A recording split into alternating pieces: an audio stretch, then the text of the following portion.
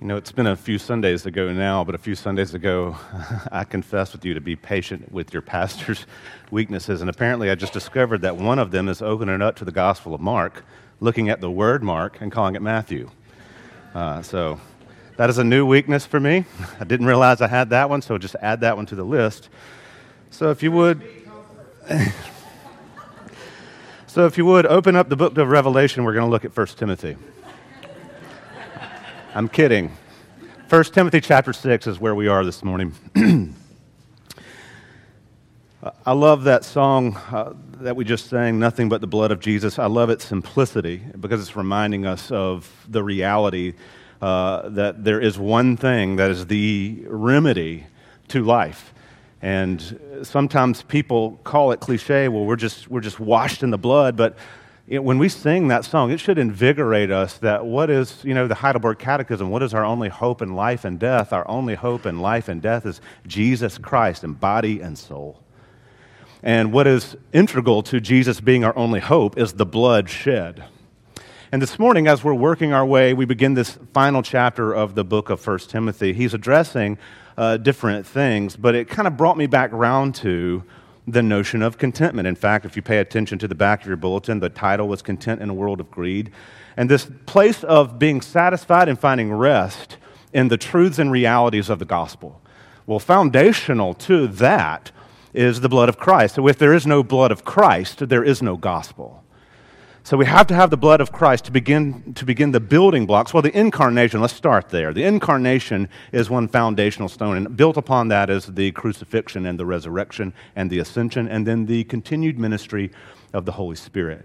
But let's call it the mortar that binds all those blocks together is the blood of Jesus Christ, because it's the blood that washes us. It's the blood that covers us. It's the blood that renews us and makes us white as snow. And so as we think about life, we understand that the blood of Christ is central. Well, this morning, Paul's continuing. He's been given instructions to the church, and he's been talking about how we treat different segments of people, and we're going to finish out that, but also look at Paul's instructions. Again, how important was it to address false teachers for Paul? So important that he's going to do it again. But this time in a little bit different vein, coming at it from the standpoint of greed versus contentment. And so that's where we are this morning, 1 Timothy chapter 6. We're going to read the first 10 verses together, so follow along with me if you will. 1 Timothy chapter 6, starting in verse 1. Beloved of God, this is God's infallible and inerrant word.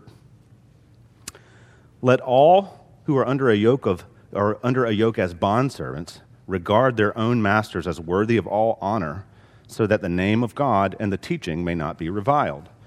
Those who have believing masters must not be disrespectful on the ground that they are brothers. Rather, they must serve all the better, since those who benefit by their good service are believers and beloved.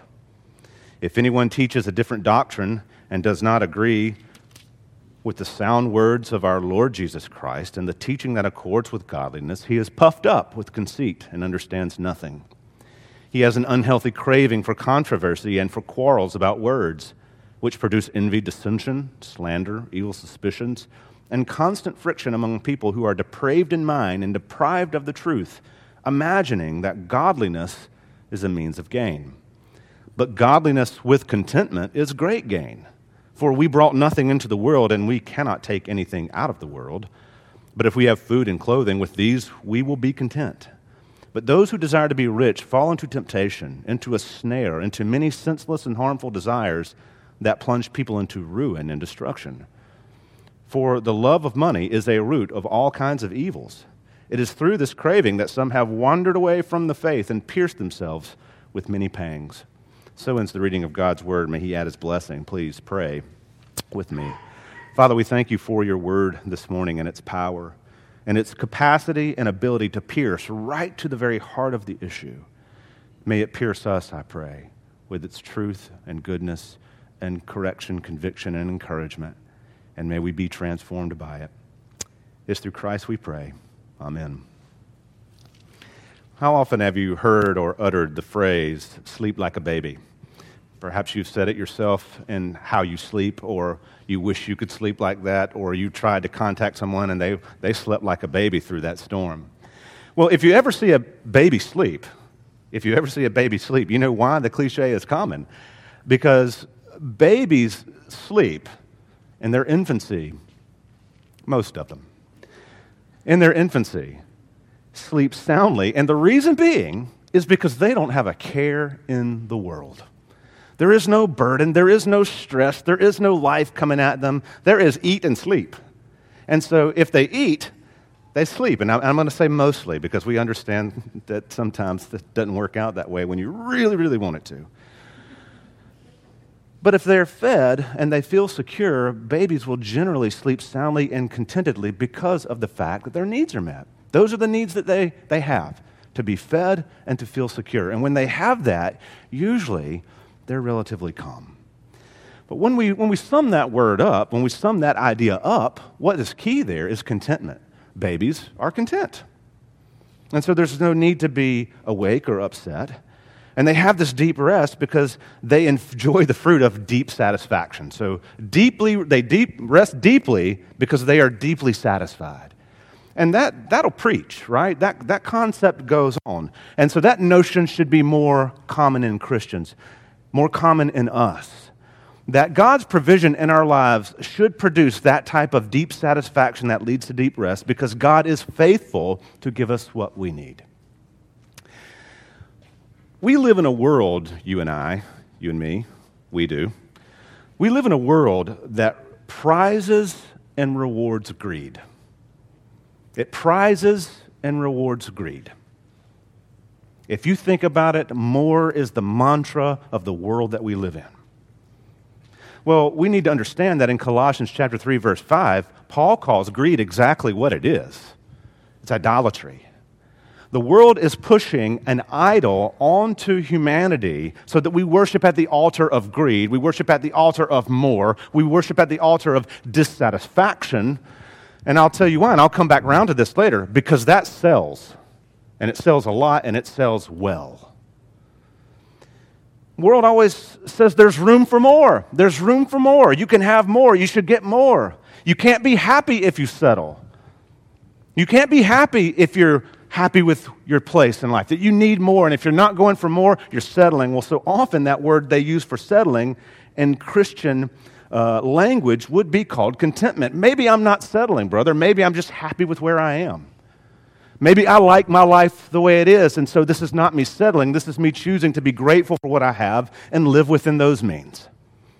That is lost on the world at large. The world has no category for a contented poor person because the world fails to understand that contentment is a perspective of mind and heart and not a circumstance. That contentment is a perspective of mind and heart and not of circumstance. It's a choice that we make. It's a choice that we make to be happy, to be satisfied. Let's use that word. It's a little bit more biblical. To be satisfied with the way things are and where I am in life. Contentment is the choice that we make when we make the conclusion, God is enough. God is enough. Now, I want to give my caveat here. This does not mean aspirations or even, some types of ambition are wrong. It's not saying that. It's not wrong to have aspirations. It's not wrong to have desires. It's not wrong to want to see and grow and do better. That's not what the point is. What it does mean, though, is those desires, those ambitions, those aspirations are submitted to God. That those are not just me operating out of my own strength and my own desire, but I am submitting those things to God and asking God to lead me in these and for God to reign and be sovereign over these. And it means that when we're contented that we rejoice in what God gives, not grumble about what we don't have. A small example of this is when Joel and I, it's been a year ago now, we're in Washington, D.C. at Capitol Hill Baptist Church. Somebody was asking Mark Dever about the different types of diversity he had in his church. And his response just did my heart good. He said, I'm not really worried about all that. We are just grateful for the people that God brings to us that we can minister to. And it's just this notion that we can grumble about what we don't have, to what end? Or we can pause to say, thank you for what I do have. And perhaps that's what you're using in my life to get me to where I need to go. So whether it's station, whether it's status, whether it's salary, God is sovereign, and He's put us in the place where we are. That's where He's going to do His best work. Things change. Seasons come and go. I'm not saying it'll always be that way, but if we are able to focus on God in a season and be grateful, despite our hardships, beloved of God, we are understanding what it means to find contentment in a world that is constantly trying to tear that contentment away and just fan into flames these desires for, I have to have more. It's okay, and I would even say it's right. If you were in hard circumstances, pray, God, deliver me. Deliver me from these. Please change my circumstances. God, yes, please bless our family or us with more provision. Those prayers are good and right. But at the same time, we must be grateful for God's provision and trust He is leading us right where we need to be, right on the path that we need to be on. And the end of it is going to be His good and perfect blessing and will, no matter what it looks like to us in a moment. And so with those thoughts in mind, there's one idea I want for us to see this morning. It's this, that contentment and godliness are our weapons against indulgence. And we could even say against indulgence and greed. That contentment and godliness are our weapons against indulgence and greed. When we think about the many gifts that Jesus has given us, and He's given us spiritual gifts, He's given us the gift of His presence, but one of the gifts that Christ gives Christians, people who profess His name, is the gift of satisfaction. We have the choice to be satisfied in Christ or not. Now, I'm not saying it's always the easy choice. I'm not saying it's always the fun choice. But I am saying He has given us, by means of His gospel, the capacity to choose satisfaction rather than dissatisfaction. And so the Christian is called to be content or satisfied. Either one of those words work. The Christian is called to be content or satisfied in Christ, right? Not circumstances. In Christ, the one who is forever and who never changes, who is perfectly righteous, perfectly good, perfectly loving, perfectly just, who rules perfectly, to find our contentment in Him and not in the present circumstance that I'm in. Now, I'm not saying that lightly. I'm really not. Because some of the circumstances we find ourselves in seem overwhelming. In fact, they seem that we're never going to get out of it. And sometimes those seasons are long. But what the devil wants to do is get you focused on how you're losing instead of how seeing you're winning in Christ. And beloved, this is where we as Christians, even through the valley of the shadow, we have the capacity to find our satisfaction in the Lord, even when it hurts. And it hurts sometimes. And so that produces lament. And in our lament, we can come back around to the goodness of God again and again and feed ourselves on the goodness of God through His Word and remind ourselves, I'm not alone. God has a plan. God is leading me. I will get to a fair shore, a good end. And so when we come to this text that we're in, Paul is dealing with contentment on two different levels. One, after he addresses the slaves, but two, firstly, with the slaves to some degree. But I find it interesting. The ESV uses the word bondservants, and you can use that word. It is technically a word, but more typically, doulos in Scripture is understood as slave. Now, when we look at the ancient world, their practice of slavery, there were different levels. There were outright slaves, usually captured peoples who were brought into the kingdom as slaves to work as slaves. Think of someone like Joseph in the very ancient world, but Rome would conquer peoples and then enslave them. And then there were kind of bondservants, people who enslaved themselves as a means of to get financial gain so that they could get themselves out of a hard situation. When Paul addresses it here, he's talking about anybody who's in this place of subjugation. You're subjugated to another person. You're under the rule of another person. So that's what we're dealing with first, these slaves. But look, I want you to notice, in Timothy, they get the same respect as widows and elders and deacons. There's a proper way. Paul expects them to be men and women of honor, men and women of integrity, even in their low station. So there is a proper way for them to live. And I also want to say something here and now, because it's worth saying. Paul is not addressing the morality or immorality of slavery. That's not his point here. Paul is not condoning it simply by his silence, because I'll point something out here in just a minute. Paul is talking about an ancient world reality that was just a reality. Some historians estimate that up to a third of the population in Rome at its peak were slaves. You're talking about every third person in Rome was an enslaved person. And so you had a social system built off the backs of these people that was corrupt and awful and immoral. And yet Paul is saying, yet here we are, this is the practice, so how can we, even in our slavery, glorify Christ? That's the question he's painting. How even in our low station, even in our place of subjugation, how can we be faithful in that station to glorify Christ and to be content with where the Lord has put me in this moment? So how do we know Paul's attitude about this? Well, he says, let all who are under a yoke as slaves or bondservants. So when he speaks of them as being under a yoke, what he's doing, sometimes that word yoke is used positively, i.e. what we talked about last Sunday, where take my yoke upon you. When Paul uses it here, it is not a compliment, because he's taken animal husbandry language and he's applying it to human beings. So he's letting you know right there by this little phrase, under a yoke of slavery, not just people who are enslaved, but under a yoke, that he views this negatively. And yet, it's the practice of the ancient world, so he's saying, this is the system we're in. He was not called to be a political activist. He was called to speak gospel truth to people at whatever place they were in life. So he's speaking very graphically, talking about one who is controlled by another. Now, that's not even the most startling thing to me. The most startling thing to me is he says, regard their own masters as worthy of all honor, so that the name of God and the teaching may not be reviled. Now, I want to point out something to you. Paul doesn't say slaves serve good masters well.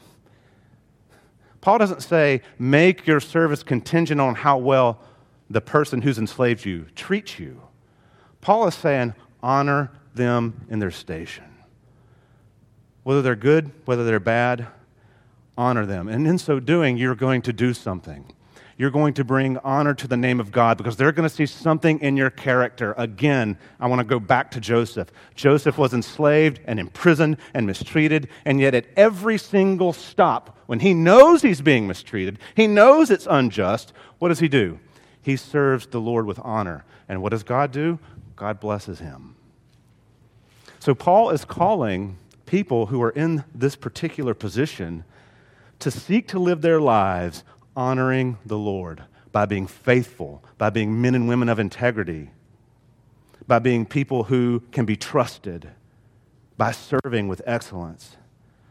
Because Paul's point is, and this is my application, that when people see the character of God in somebody, someone who is willing to be honorable in situations that are hard, perhaps it raises the question, what makes you different from this one? And it gives them the opportunity to share the gospel.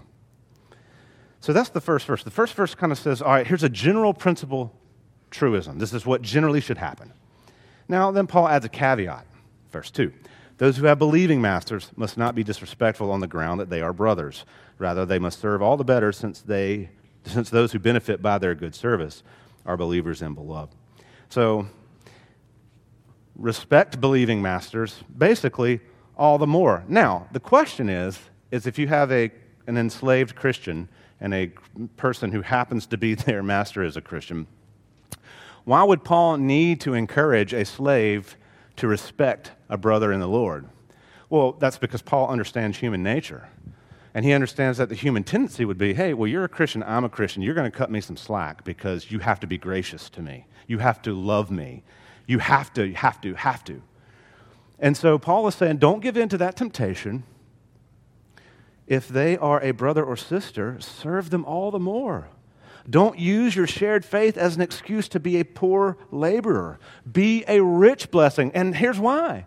Because this is a believer. This is a beloved. Why not help them benefit if you can, since you are also a believer and a beloved? Make no mistake, both master and slave here are believer and beloved. Neither one is worth any less in the sight of God. And the way we know that is because Paul again would tell Galatians, in God's sight with regards to salvation, there is no slave or free. You are all equal in your need for the gospel and equal in your righteousness before the Lord. But when you look at this, yeah, it's unpalatable. I'll be honest with you. I didn't love having to preach on slavery this morning. But there is a principle here that I think we should grasp that kind of goes beyond just slavery, slaves and masters, or servants and masters, is that what Paul is painting here should be our posture toward all Christians. This is, as we live our lives, that notion of honor and work for your good and be excellent with you should be how we interact with each one of us.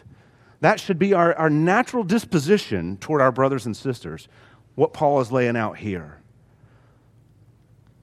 Because Paul is trying to give us what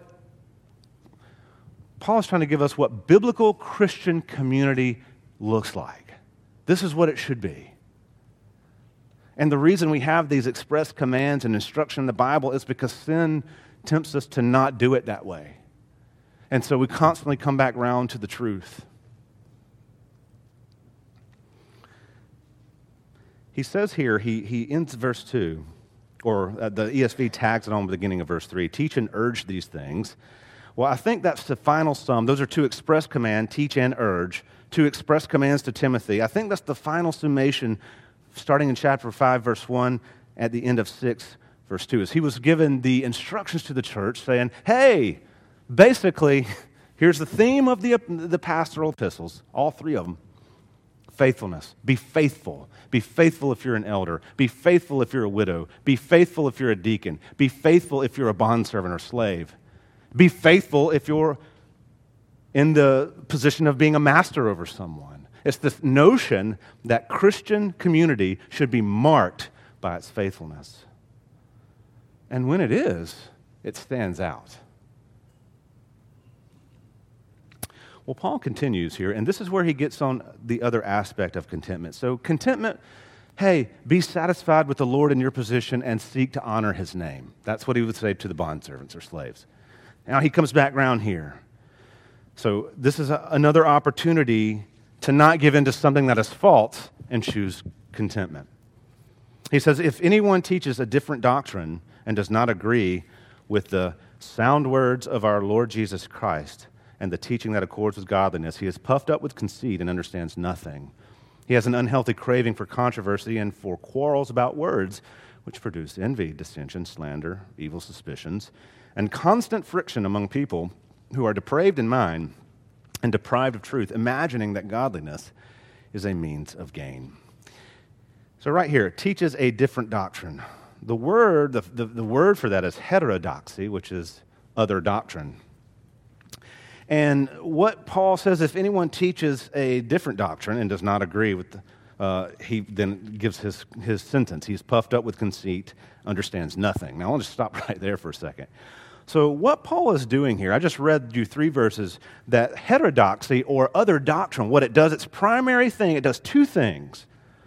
It demeans the word of Christ, which is what he says here, does not agree with the sound teaching or the sound words of our Lord Jesus Christ, and it demeans godliness and faithfulness. It does not promote a sense of I should be godly or I should be faithful. What false teaching does is promotes a sense of I do what I will to get what I want so that I can be happy.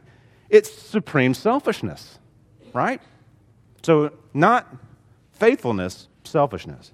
So he says this other teaching, this different doctrine, and that demeans the word of Christ, it discourages faithfulness, and the fruit of that is arrogance. The fruit of that is an arrogance, he calls it puffed up, conceit.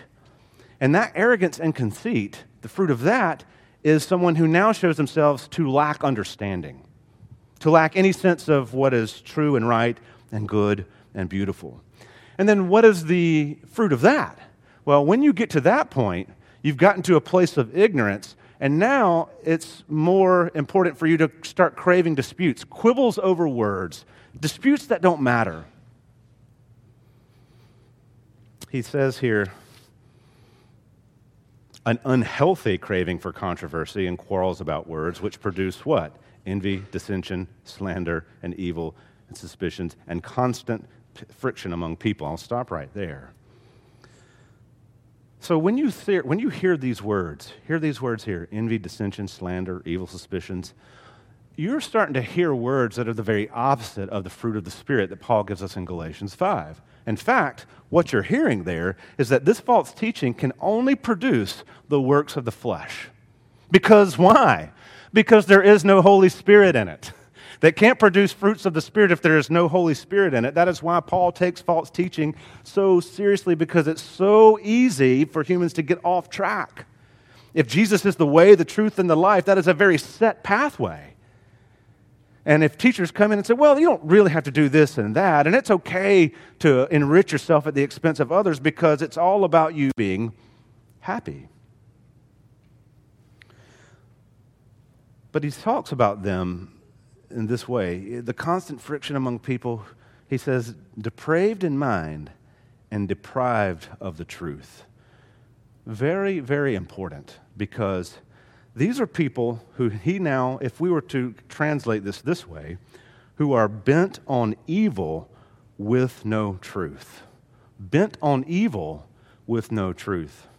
And evil is not always Sauron, right? Evil is not always the big bad wolf. Evil is not always the vampire who's visibly dark. Sometimes evil comes with a smile. Sometimes evil comes with a kiss. Sometimes evil comes with an embrace. Sometimes evil comes with a, did God really say? Did God really say? Well, he just knows that you'll be like this. Evil does not always look evil. Sometimes it sounds right to our ears. Why do we need Scripture constantly? Because God and the Holy Spirit know how evil can deceive, and they've printed the truth in Word for us so that we can come back and test what is right and good by the Word of God. So they're deprived of mind, they're deprived of the truth, and this is where it comes to the culmination. And imagining that godliness is a means of gain. And so basically, what is Paul saying? Lord, they're using religion to get rich. They're using religious and their rhetoric to get rich. Have we ever seen that before? We have. You know, one of the most lucrative practices in the world today is forming a cult. You want to get rich? Form a cult. And dupe the masses. I mean, prosperity preachers didn't just dream this stuff up out of the blue one day. There's a blueprint for this throughout history about taking religion and twisting it into something that is now a means of personal gain instead of a service to God's people. In other words, they are driven by greed. They use lies to scheme for more, and Paul calls them evil. That's the sum of what Paul is saying here. They are depraved of mind and deprived of the truth. That is no slight accusation. Or let's say sentence. Because Paul is saying those who peddle this are evil. So if that's true, then what is the real value? Where is the real value found? Verse 6.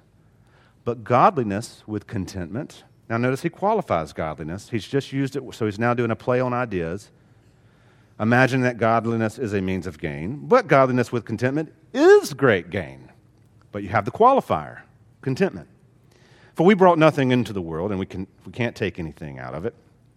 But if we have food and clothing, with these we will be content. So the real value is in godliness with contentment.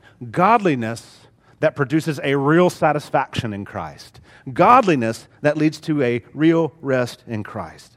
And I love how Paul entitles or qualifies this. He says, for we came into the world, or we brought nothing into the world, and we cannot take anything out of the world.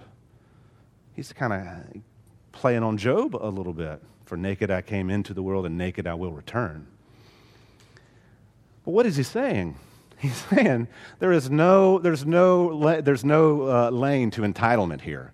Because you came in the world with nothing. You came in the world, you and I did, purely as a fruit of the creative work of God. When we leave this world, we're not taking anything with us. We will stand before the Creator of all things laid bare with only the blood of Christ or no between us. And so there is no room for entitlement in humanity anywhere, but especially Christians, because we understand that we are what we are because of Christ. We have what we have because of Christ. We will live how we'll live because of Christ. And then he goes one step further about talking about being content with food and clothing. Here, he's channeling Jesus from Matthew 6, and it's actually from Matthew, not Mark. He's channeling Jesus, who says, you don't have to pray and go nuts to God in prayer. The Father knows what you need, and He will graciously provide them to you.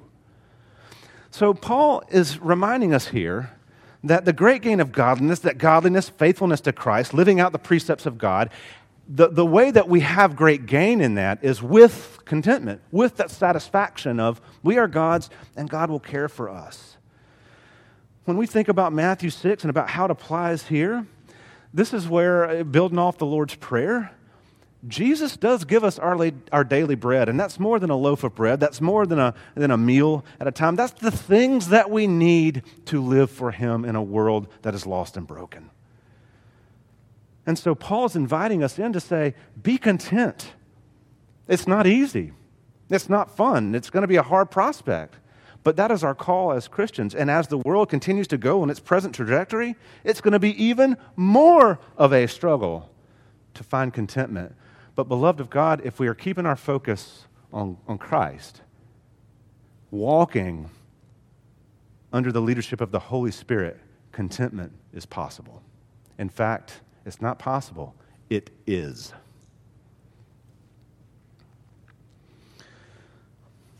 He brings this paragraph to an end by those who desire to be rich, but those who desire to be rich fall into temptation, into a snare, into many senseless and harmful desires that plunge people into ruin and destruction.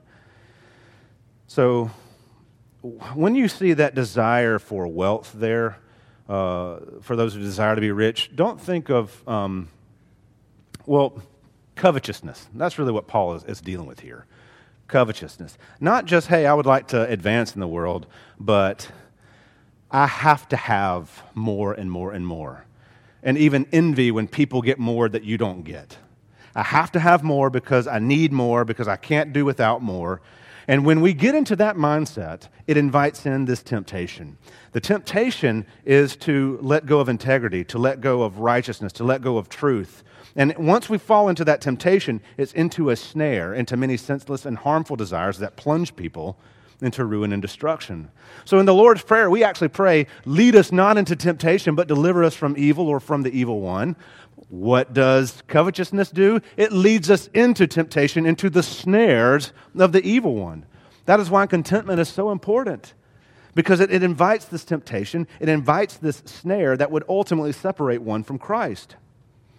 The desires that lead to death and ruin and destruction, he says, that just sink or plunge humanity further away from God. For the love of money is a root of all kinds of evil. One of the most misquoted verses in the Bible.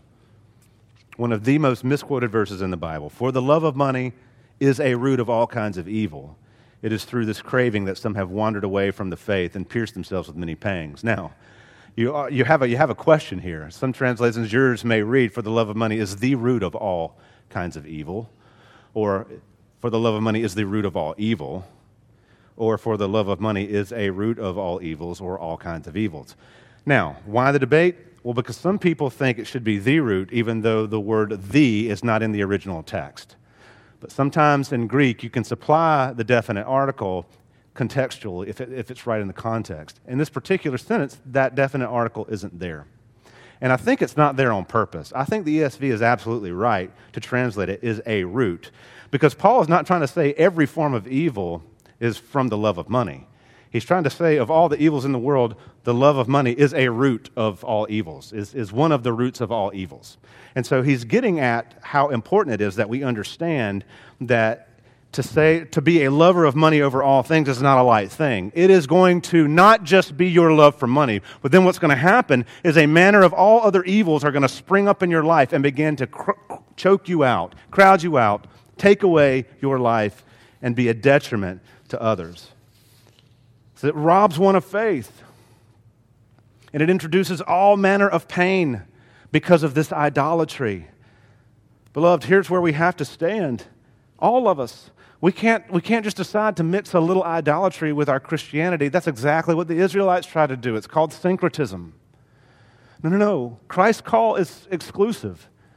We will be satisfied in Him. We will be content in Him. How do we fight that idolatry? How do we fight that push for more and more and more and more, that greed, that willing to step on our brothers and sisters' neck if we can get ahead? We do it with the power of Christ in us as we fight idolatry by choosing contentment, or godliness rather, with contentment. Because the Spirit is working that in us. Satan's lie. He did it to Eve. He does it to you. He does it to me. You need more. You need more. What is Jesus' proclamation? I am. And so I am enough. In the face of you need more, you remember I am Jesus, and He is enough. Satisfaction in Christ is our great weapon against greed, beloved. The devil and the world play on the dissatisfaction of humanity by constantly telling us about what we don't have, or about why you need a better 1X than you do have. And we will give in to it. That dissatisfaction, if you watch TV any amount of time, it sells cars, it sells clothes, it sells the next food rage, it sells entertainment, it sells all kinds of cosmetic stuff. It sells all manner of things, because when you create a dissatisfaction, you've just created a quote-unquote need. And when you create a need, that need has to be filled. And then once you fill that need, here's the trick. You fill it with this thing, and then the people who are filling it come back and say, well, that one's not good enough anymore. Now you need this one. And it never stops. It never, ever stops. And so the call for us is, in our call to godliness, Jesus calls us to rest and be satisfied in Him. If we were to sum that up in one word, it's contentment. So many of the issues in our lives, they stem from our own inability or own unwillingness to be satisfied in Christ, no matter the circumstances. When I wrote that down, I wrote that for me. This is one reason the biblical writers remind us that we can have joy and lament.